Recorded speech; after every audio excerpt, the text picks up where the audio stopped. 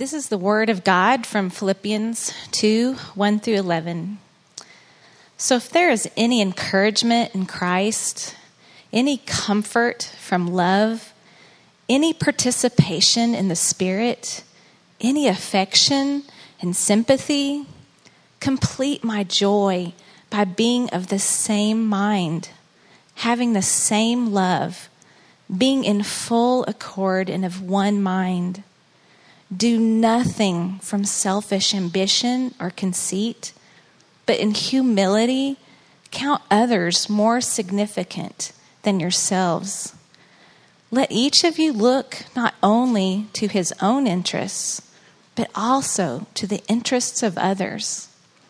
Have this mind among yourselves, which is yours in Christ Jesus, who, though he was in the form of God, did not count equality with God a thing to be grasped, but he emptied himself by taking the form of a servant, being born in the likeness of men. And being found in human form, he humbled himself by becoming obedient to the point of death, even death on a cross. Therefore, God has highly exalted him and bestowed on him the name that is above every name, so that at the name of Jesus, every knee should bow in heaven and on earth and under the earth, and every tongue confess that Jesus Christ is Lord, to the glory of God the Father. This is the word of the Lord. Thanks be to God. Good morning. How are we doing? Man, I'm excited to be with you guys. I'm excited about this morning, mostly because this is my first day to ever preach in a Thunderdome. So I'm really excited about that. Glad everybody made it through the fire tunnel today. We are excited about VBS. I'm pumped, though, that today we're back in the book of Philippians. So I just want to say, if you're here and this is all new to you and you would say you're not a follower of Jesus, maybe you would say, hey, I'm just here. I'm trying to figure out what it means to follow him. I just want to say that's all any of us are trying to do. And so we're glad you're here. We just believe that the Bible is supremely helpful in us knowing how to do that. So I'm going to pray and then we're going to jump into it. God, we thank you for this text. We thank you for the passage that we just heard.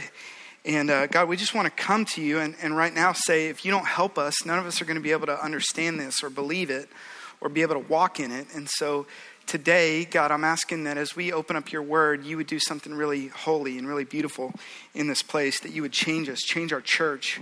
In Jesus' name, amen. Well, hey, last month, I'll tell you a quick story. About, 5 or 6 weeks ago, I was walking through the park, and I was not doing anything athletic or physically exertive in any way. I was spending time with my boys. They were all doing soccer training. They were doing soccer practice, and I'm just kind of walking and watching, and all of a sudden, I felt a massive pain, a pop in the back of my left leg. And I thought in that moment, surely what's happening is I'm being attacked by a vicious dog. Surely I'm a victim of some kind of a drive-by shooting at South Lakes Park, you know? And I turned around and I realized none of those things were happening. But what had happened is that the sheer act of walking was just too much for my body to handle. My left calf muscle completely tore. And I bent down and fell over, and it was really embarrassing and fun. And that was a new experience for me. I'll back you up. In 1994, my family moved to South English Drive in Moore, Oklahoma. And we moved in next door to Brad Morse and his little brother, Alan. And Brad would become like a lifelong friend of mine. But in that moment, what happened is, along with several other kids in the neighborhood, man, we just started to run the joint. Like, we were completely invincible on every level. The next 3 summers were filled with BMX ramps and skateboard ramps. There was nothing in our neighborhood that could not be jumped over if we would just build a big enough ramp, you know? And we started lighting things on fire to just see what would happen. It was terrible. We built a homemade boat, like out of styrofoam, just to see if it would float the duck pond in our neighborhood. And it just didn't. It didn't work.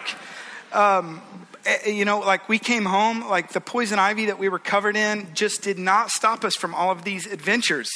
And at one point we had kids in the neighborhood in my backyard, and they were like a panel of judges who were scoring us as we would jump off of the roof into my parents' swimming pool. Like we were surrounded by our own greatness. We were totally invincible. And I don't really know exactly what happened, but the farther I get from those summers in the mid-90s, the more that feeling of invincibility just really wears off. I've become a person who injures myself in my sleep. I really do.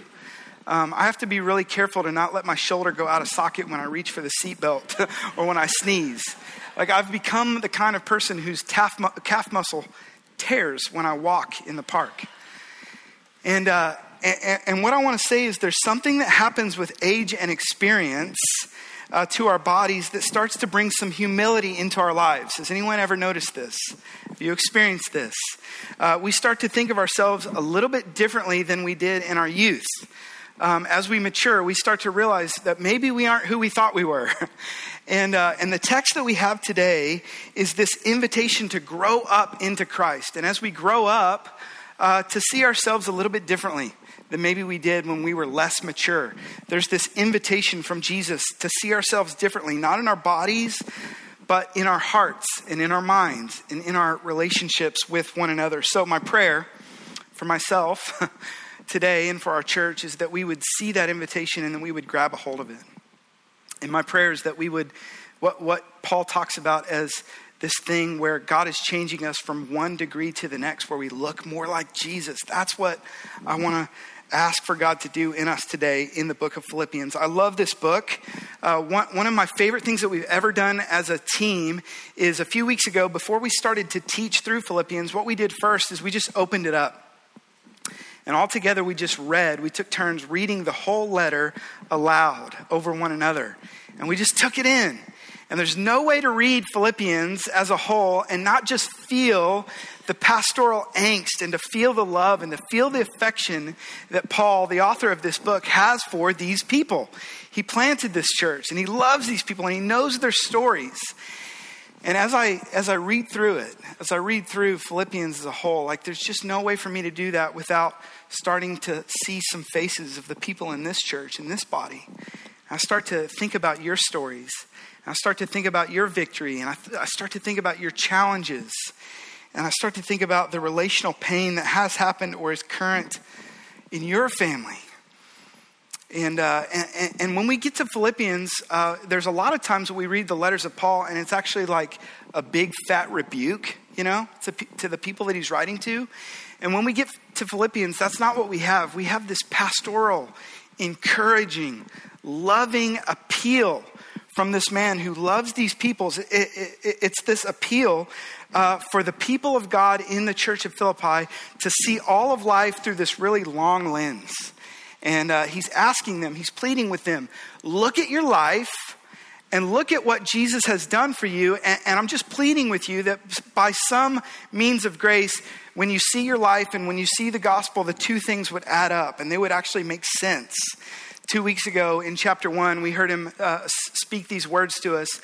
Live these lives as Christians in a manner that's worthy of the gospel. And he starts to remind us, you think you have this citizenship that's earthly or that's in Philippi or that's in Oklahoma City, but actually you have a citizenship that is heavenly. And about the time that we start to ask, what in the world does it look like to work any of that out, we get to chapter 2. And that's where we're going to be today. Many have argued that this is the key passage for Paul's appeal, and this is the text that we have. And maybe when you read these 11 verses, it feels kind of complex, doesn't it? Like Paul's kind of a master of the run-on sentence and connecting all of these ideas together. And maybe you're like me and you close your eyes and you think, man, I just read these 11 verses and it feels like there's some things that he's asking if they're in place, and there's some things that he's calling us to really specifically. And at one point he's like, Jesus is really great and God is exalting him. And man, I just think I need to go back through that. That's the way I read the Bible a lot of times. If that's you, I got you. We're going to go back through this really slowly today. And as we dig in, There are a few layers that I think we could pull out, but by far the biggest layer and the biggest theme that Paul is getting at with this church, and by God's grace, he's getting at with us today, is this theme of humility in the body of Jesus. He's calling us to humility. This whole passage, like the rest of the book, is framed in the context of relationships. Specifically, this is about unity in the body. Here you have these people, and they're trying to walk out life together. And he's just saying to them, as you do it, you got to think about others. You got to think about the people that are around you.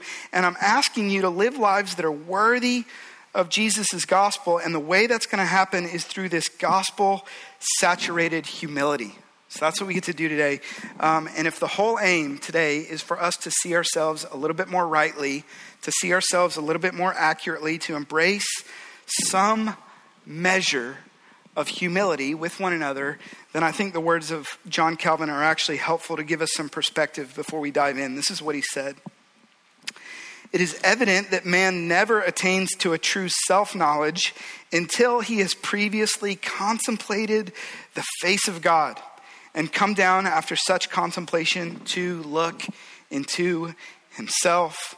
That's really helpful. And today, the text that we're in is going to help us to do both. So here's what I want us to see with our time together. Paul is going to give us a why, a what, and a how of gospel humility. He's going to say why the church would work for humility.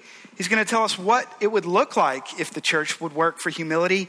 And then finally, he's going to help us to know how in the world is this going to happen. So briefly, quickly, the first thing that I want you to see, the why of humility. This is really quick. It's one verse. But man, I think this is massive. Sometimes people pass over this, I feel like, in this passage, in this text. But this is what he says. So if there is any encouragement in Christ, if there is any comfort from love, if there is participation in the Spirit, any affection and sympathy, he's going to go on to say, complete my joy. But what he's doing right here is he's actually being really familial. This is a member of the family that's writing to these people. This is such a personal letter. He's not writing to the Philippians to go, hey, I don't really know what's going on there. I'm kind of just holding my finger out and just checking the temperature to see which way the wind is blowing. If any of this stuff is happening, that's not what he's saying.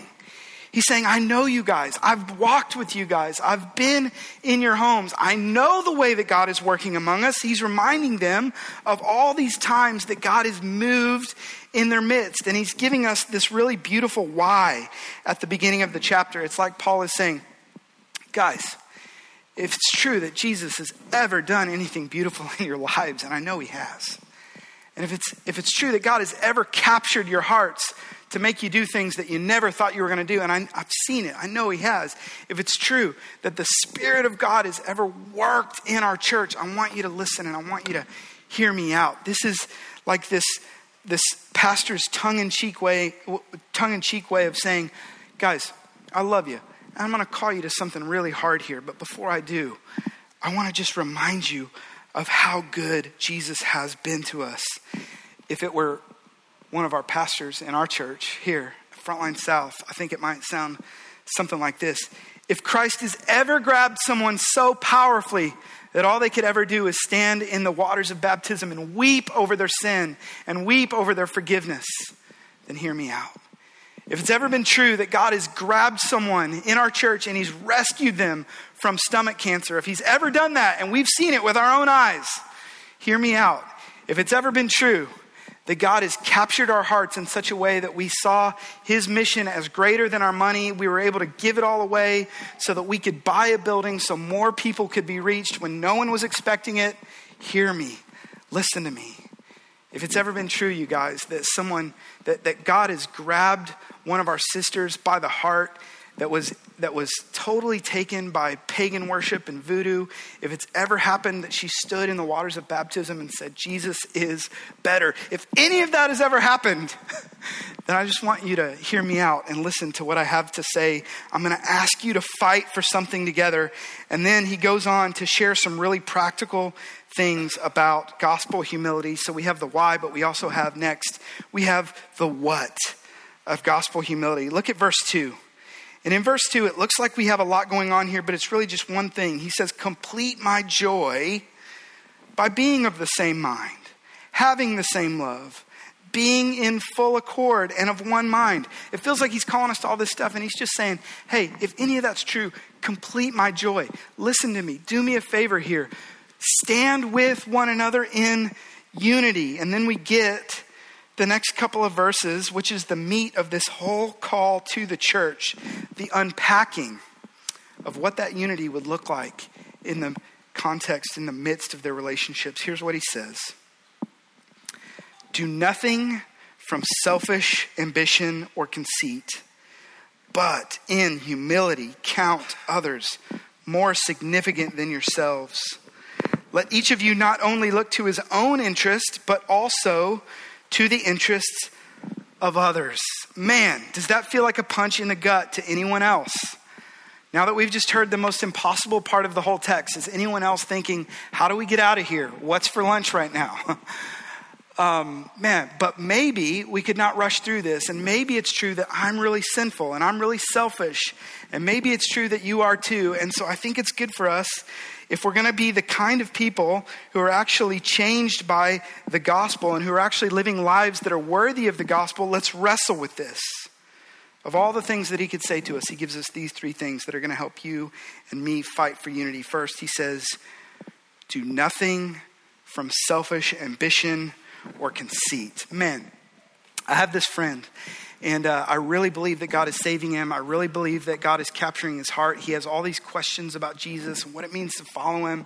And he's compelled by the Gospels as we read through together. He loves the stories. He wants to hear more.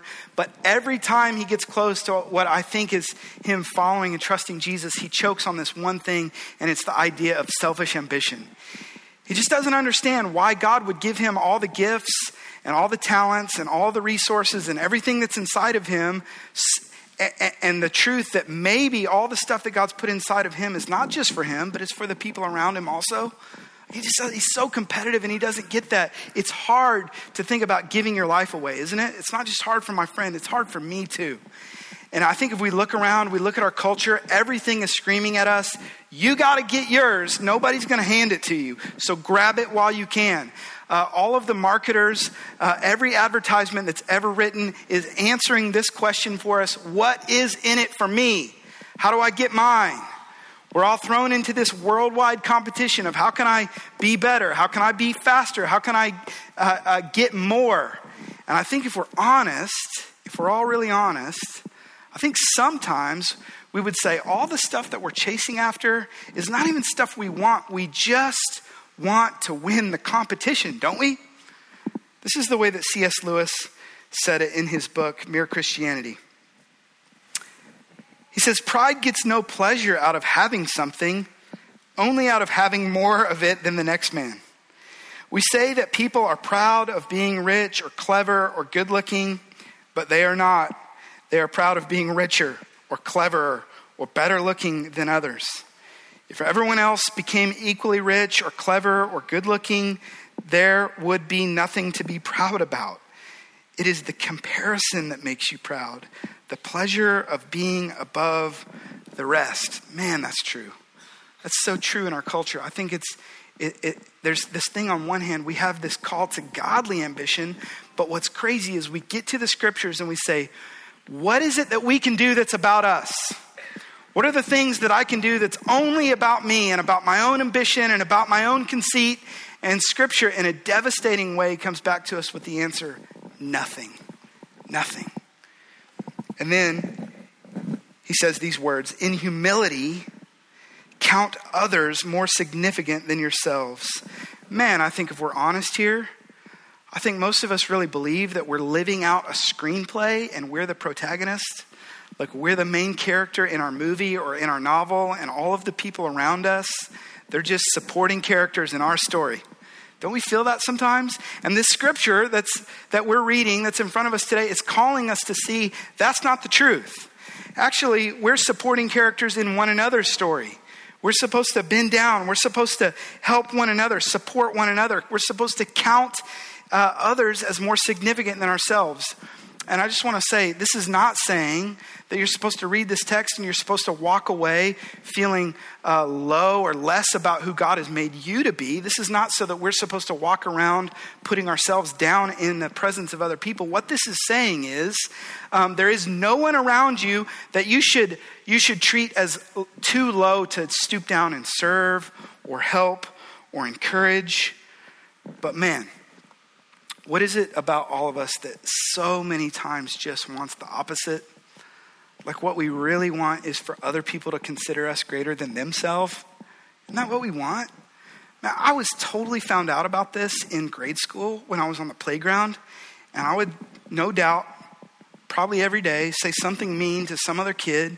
And the teacher would come over and someone would point at me and they'd say, he's making fun of me.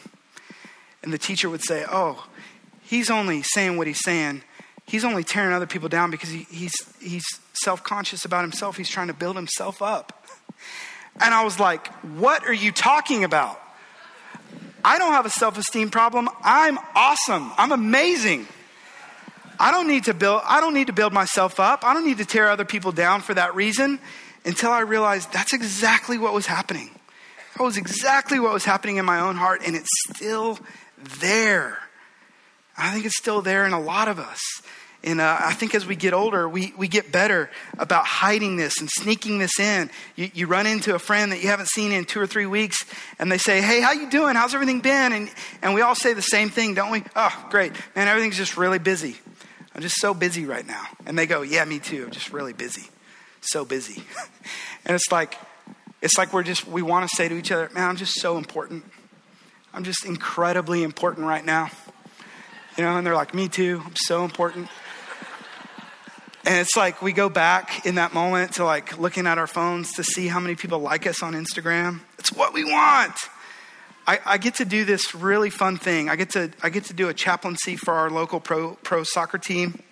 And last season, I was meeting one of the guys that's new to the team, and I was just saying, hey man, how's it going? Are you feeling like you're getting to fit in here? What's it like coming from your other club? Is this a good fit for you? Are you happy to be in Oklahoma City? And the guy he just got really honest with me. And he said, man, I'm so happy to be in this environment. I'm happy to be here with this team where I was coming from. There's just this ugly thing that happens sometimes in the locker room, because you might not think about it, but professional athletes, man, we have all these pressures and we have all these insecurities and this pressure to perform, and we want to win the starting job. And sometimes those insecurities and sometimes those pressures, they get to us. And the way that it comes out is as we just start to rally around negativity towards the coach. And we just start to say, man, if this guy only knew what in the world he was doing, if he only knew how good I really was, if he only had any idea of how to coach this team, we'd be doing a lot better. It has nothing to do with me. It has everything to do with that guy or that coaching staff. And he said this incredible thing. I'll never forget. He said, it just seems like the easiest thing to unite around sometimes is negativity towards someone else. Wow. I was like, bro, that is not like a locker room thing. That is a life truth. We're all walking that out. Have you noticed that? When you're self-conscious, when it feels like you're having a hard time fitting in, when you're trying to make new friends, or you feel self-conscious about who you are, the easiest thing to rally around is the faults and the burdens of someone else. And I don't know if you've noticed this, but sometimes like you might not even like the people that you're talking to, but it's just so easy to become their friend when you've got somebody that's not in the room to point to and say, man, there's nothing wrong with us. Let's shift the focus. The problem is this other person. You know, this is the definition of scapegoating. When we unite around the burdens and the faults of someone else, we let them become the scapegoat. We let our pain and our pressure be released by their pain and by their burdens. And at the root of it, what we're seeing in those moments is our own lack of humility. This is us thinking of ourselves as more significant than others. And Paul, man, in this passage, he's giving us something so real, isn't he? Okay, Paul just looks at us in the eyes and he goes, man, stuff hasn't changed since the first century in the human heart. He looks at us in the eyes and he just lovingly says, hey, would you would you just stop believing that things have to go badly for someone else for you to feel okay about yourself? Would you just stop doing that? Would you not believe the lie that if something is going well for someone else in their life, it's a loss for you? Would you just not believe that anymore?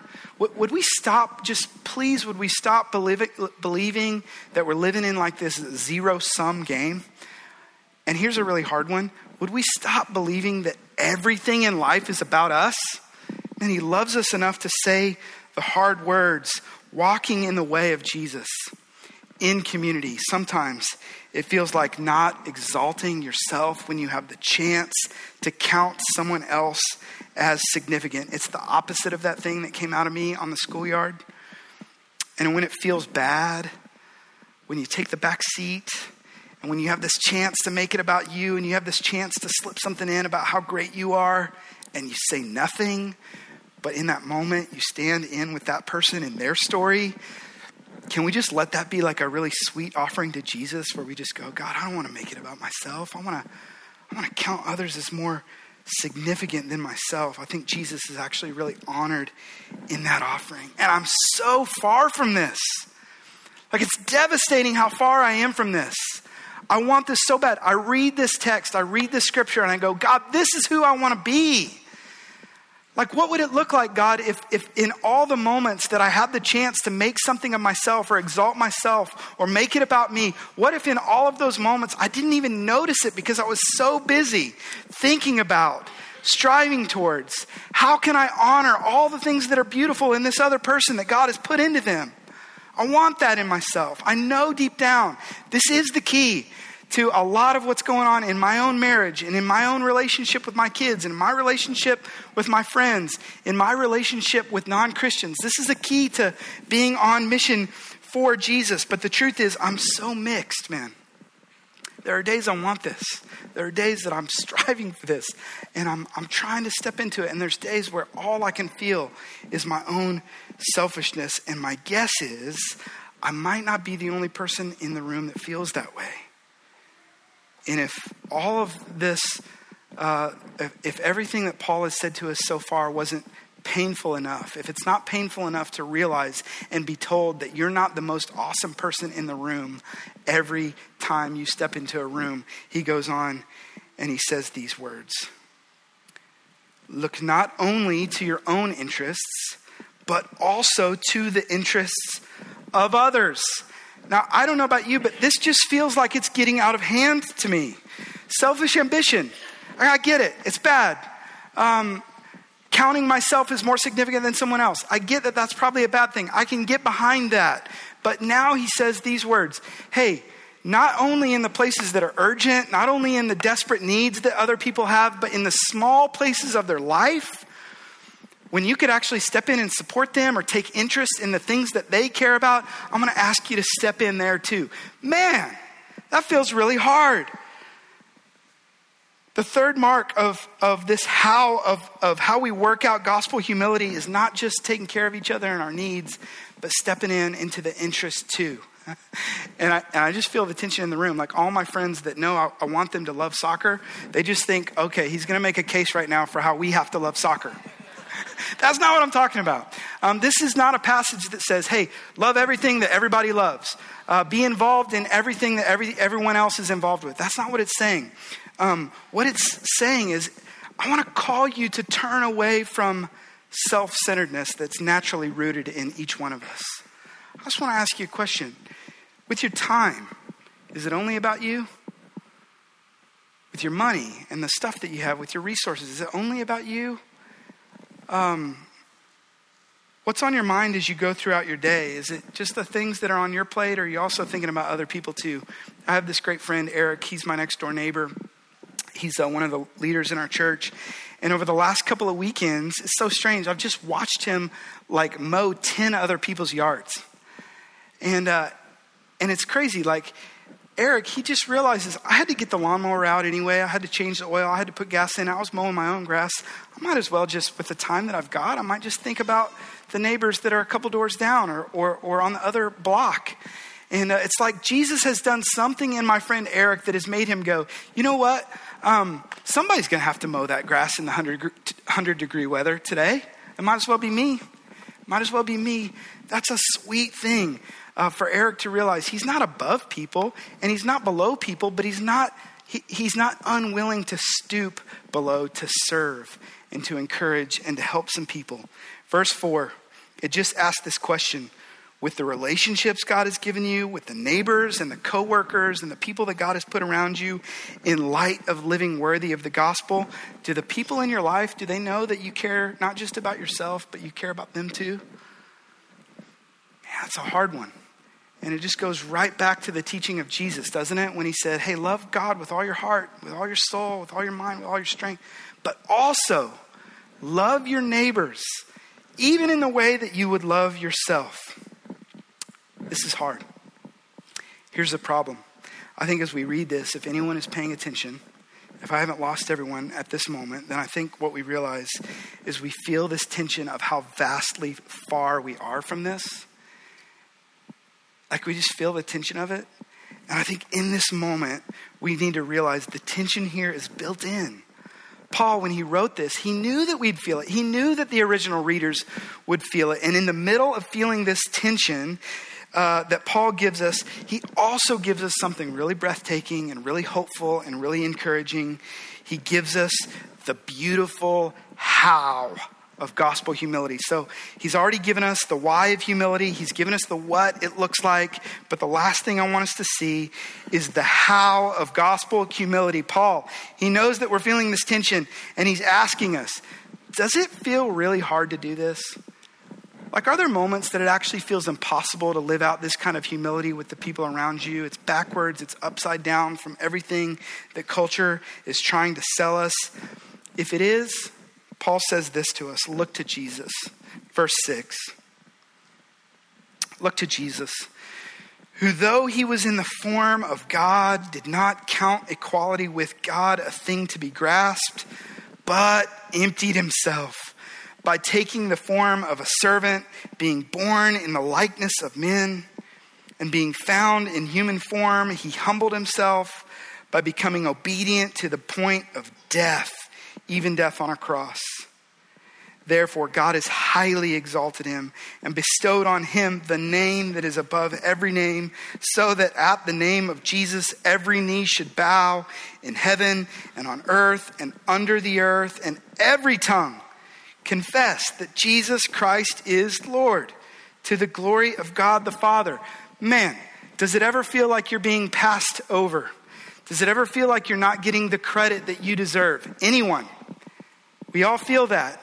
And Paul says, look to Jesus. He was God. Jesus was a part of this thing that theologians call the Trinitarian dance of God.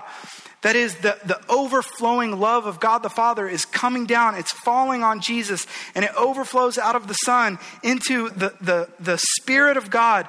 And the Spirit of God loves to glorify the Son, and the Son loves to glorify the Father. They call it a dance because in all of the times that they're glorifying one another, in all the times that they're making much of one another, and they're showing their affections towards one another, it's never centered on themselves. It's always centered on the others, and it keeps going and going and going like a dance.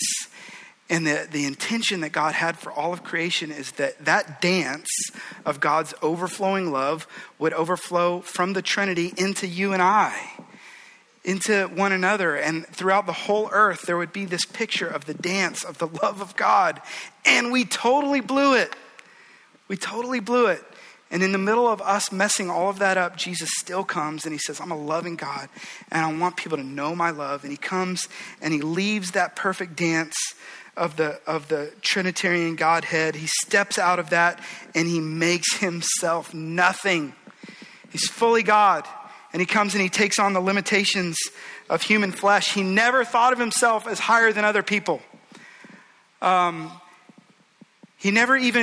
He had this chance to grasp at what it means to be God, and he doesn't think of it that way. He thinks of himself the same as regular people, and even more than that, he takes on the form of a lowly servant. He's pouring himself out everywhere he goes. We just see this presence, this incredible presence Jesus is bringing. Think with me about the time that Jesus met with a woman at a well, and he shows up to her, and man, everybody's condemned her. Everybody's shunned her. She's had all of the pain of these broken marriages that have fallen apart. And now she's living with a guy that's not her husband.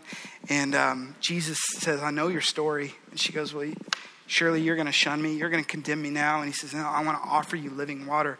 I want to invite you to drink deeply of forgiveness. This is what Jesus does. There's a time that some Pharisees and some judgmental critics, they drag a woman and they throw her down at the feet of Jesus and they say, stand over her with us and point your finger with us. We're here to condemn her. And Jesus, he actually bends down and he calls her daughter. He says, you're forgiven. Go and sin no more. There's this guy in John chapter 9. He's born blind, and his whole life, he's just trying to make his way through town. He's trying to beg. He's trying to ask for any donations that people will give him. He's been in darkness his whole life, and nobody is willing to step into his story. Nobody is willing to come and know him. And what everybody else wants to do is they want to just ask this question, hey, whose sin is it? This guy or his parents that made him go blind? And Jesus is like, none of the above. And he comes to him and he touches his eyes and he says, the reason for this sickness is so that God, my Father, would be glorified. I want to step into his story. I want to know him. I want to love him. I want to heal him. I want to forgive him. And we see this with tax collectors and sinners. And we see this with lepers. He goes near to lepers. Everyone who's deaf, everyone who's blind, he draws near to them. And then in John chapter 13, we see that all of his disciples, they've been arguing. They've been walking along the road, talking about who's the greatest. Jesus, who's the best? And he bends down and he washes their feet. And he goes, guys, you don't understand. The way up is actually the way down. Jesus, he starts his life in a manger where only animals ever deserve to lay. And his life is ended on a cross. He's raised and hung on a cross in a way that only murderers deserved to die. And God, the Father, exalts him. He never once exalted himself. Jesus is the only one who could have ever stood and looked us in the eye and said, I'm better than you. I'm higher than you. You deserve to be below me. And what does he do? He goes lower. We see this journey from the right hand of God the Father, and he steps down and he goes lower to the form of humanity. And then he goes lower even to a servant, and he goes lower until they drag him into court and they accuse him and they mock him and they insult him and they have all these accusations. And scripture says that he opens not his mouth. And he goes lower to the point of death, even death on a cross. And therefore, this is crazy to me. Therefore, God the Father exalts him.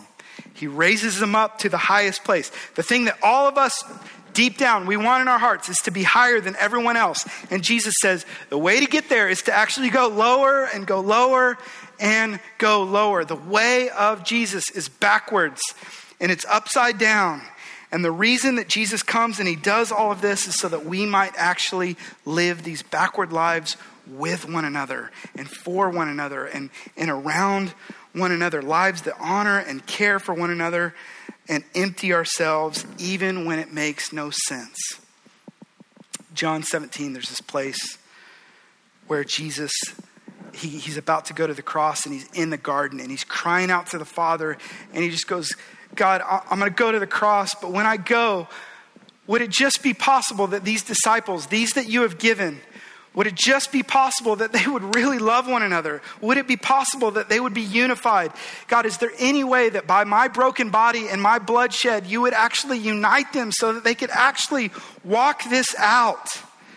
And amazingly, the passage that we have today in Philippians 2, it promises us that prayer that Jesus prayed to God the Father is answered. There's this really great news for Christians here, and it's right in the middle of this section. It's the last thing I want you to see. Look at verse 5.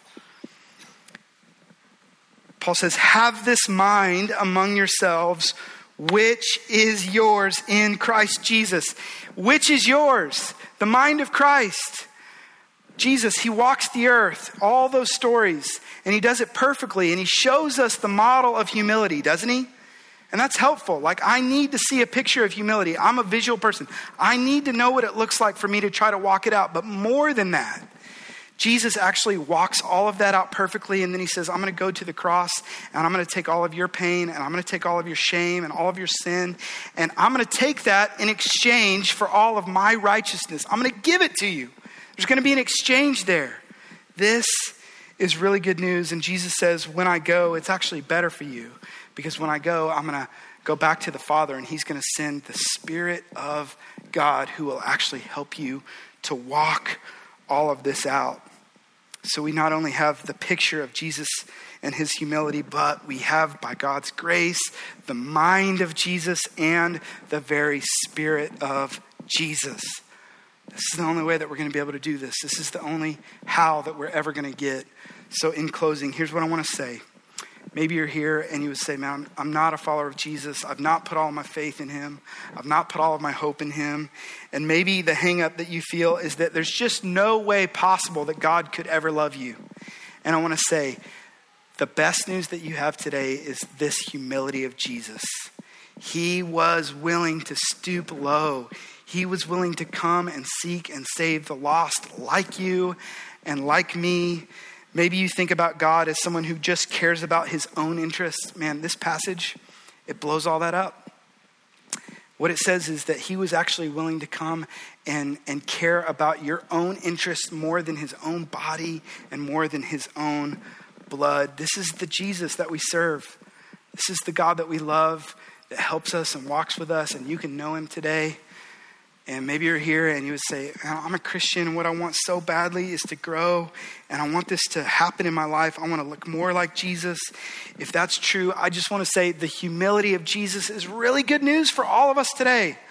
Man, all of us who are striving and all of us who are working, he stooped low so that we could have assurance. We don't have to fight for it. We don't have to work for it. We don't have to strive and climb over people so that we can be elevated. Jesus has already elevated us when we didn't deserve it. We don't have to try and work to be something more than we really are. Jesus has made us something more than we ever were or ever could be at the cross. And so I just want to say quickly, if you're in Jesus today, the response that you can look at on your own time is the next few verses. It just says, work out your salvation with fear and trembling because it's God who works. He's at work in you. He's doing this in you. Take hold of the mind of Christ, knowing that God is at work. Amen? Can we do this together? Would you all stand up with me?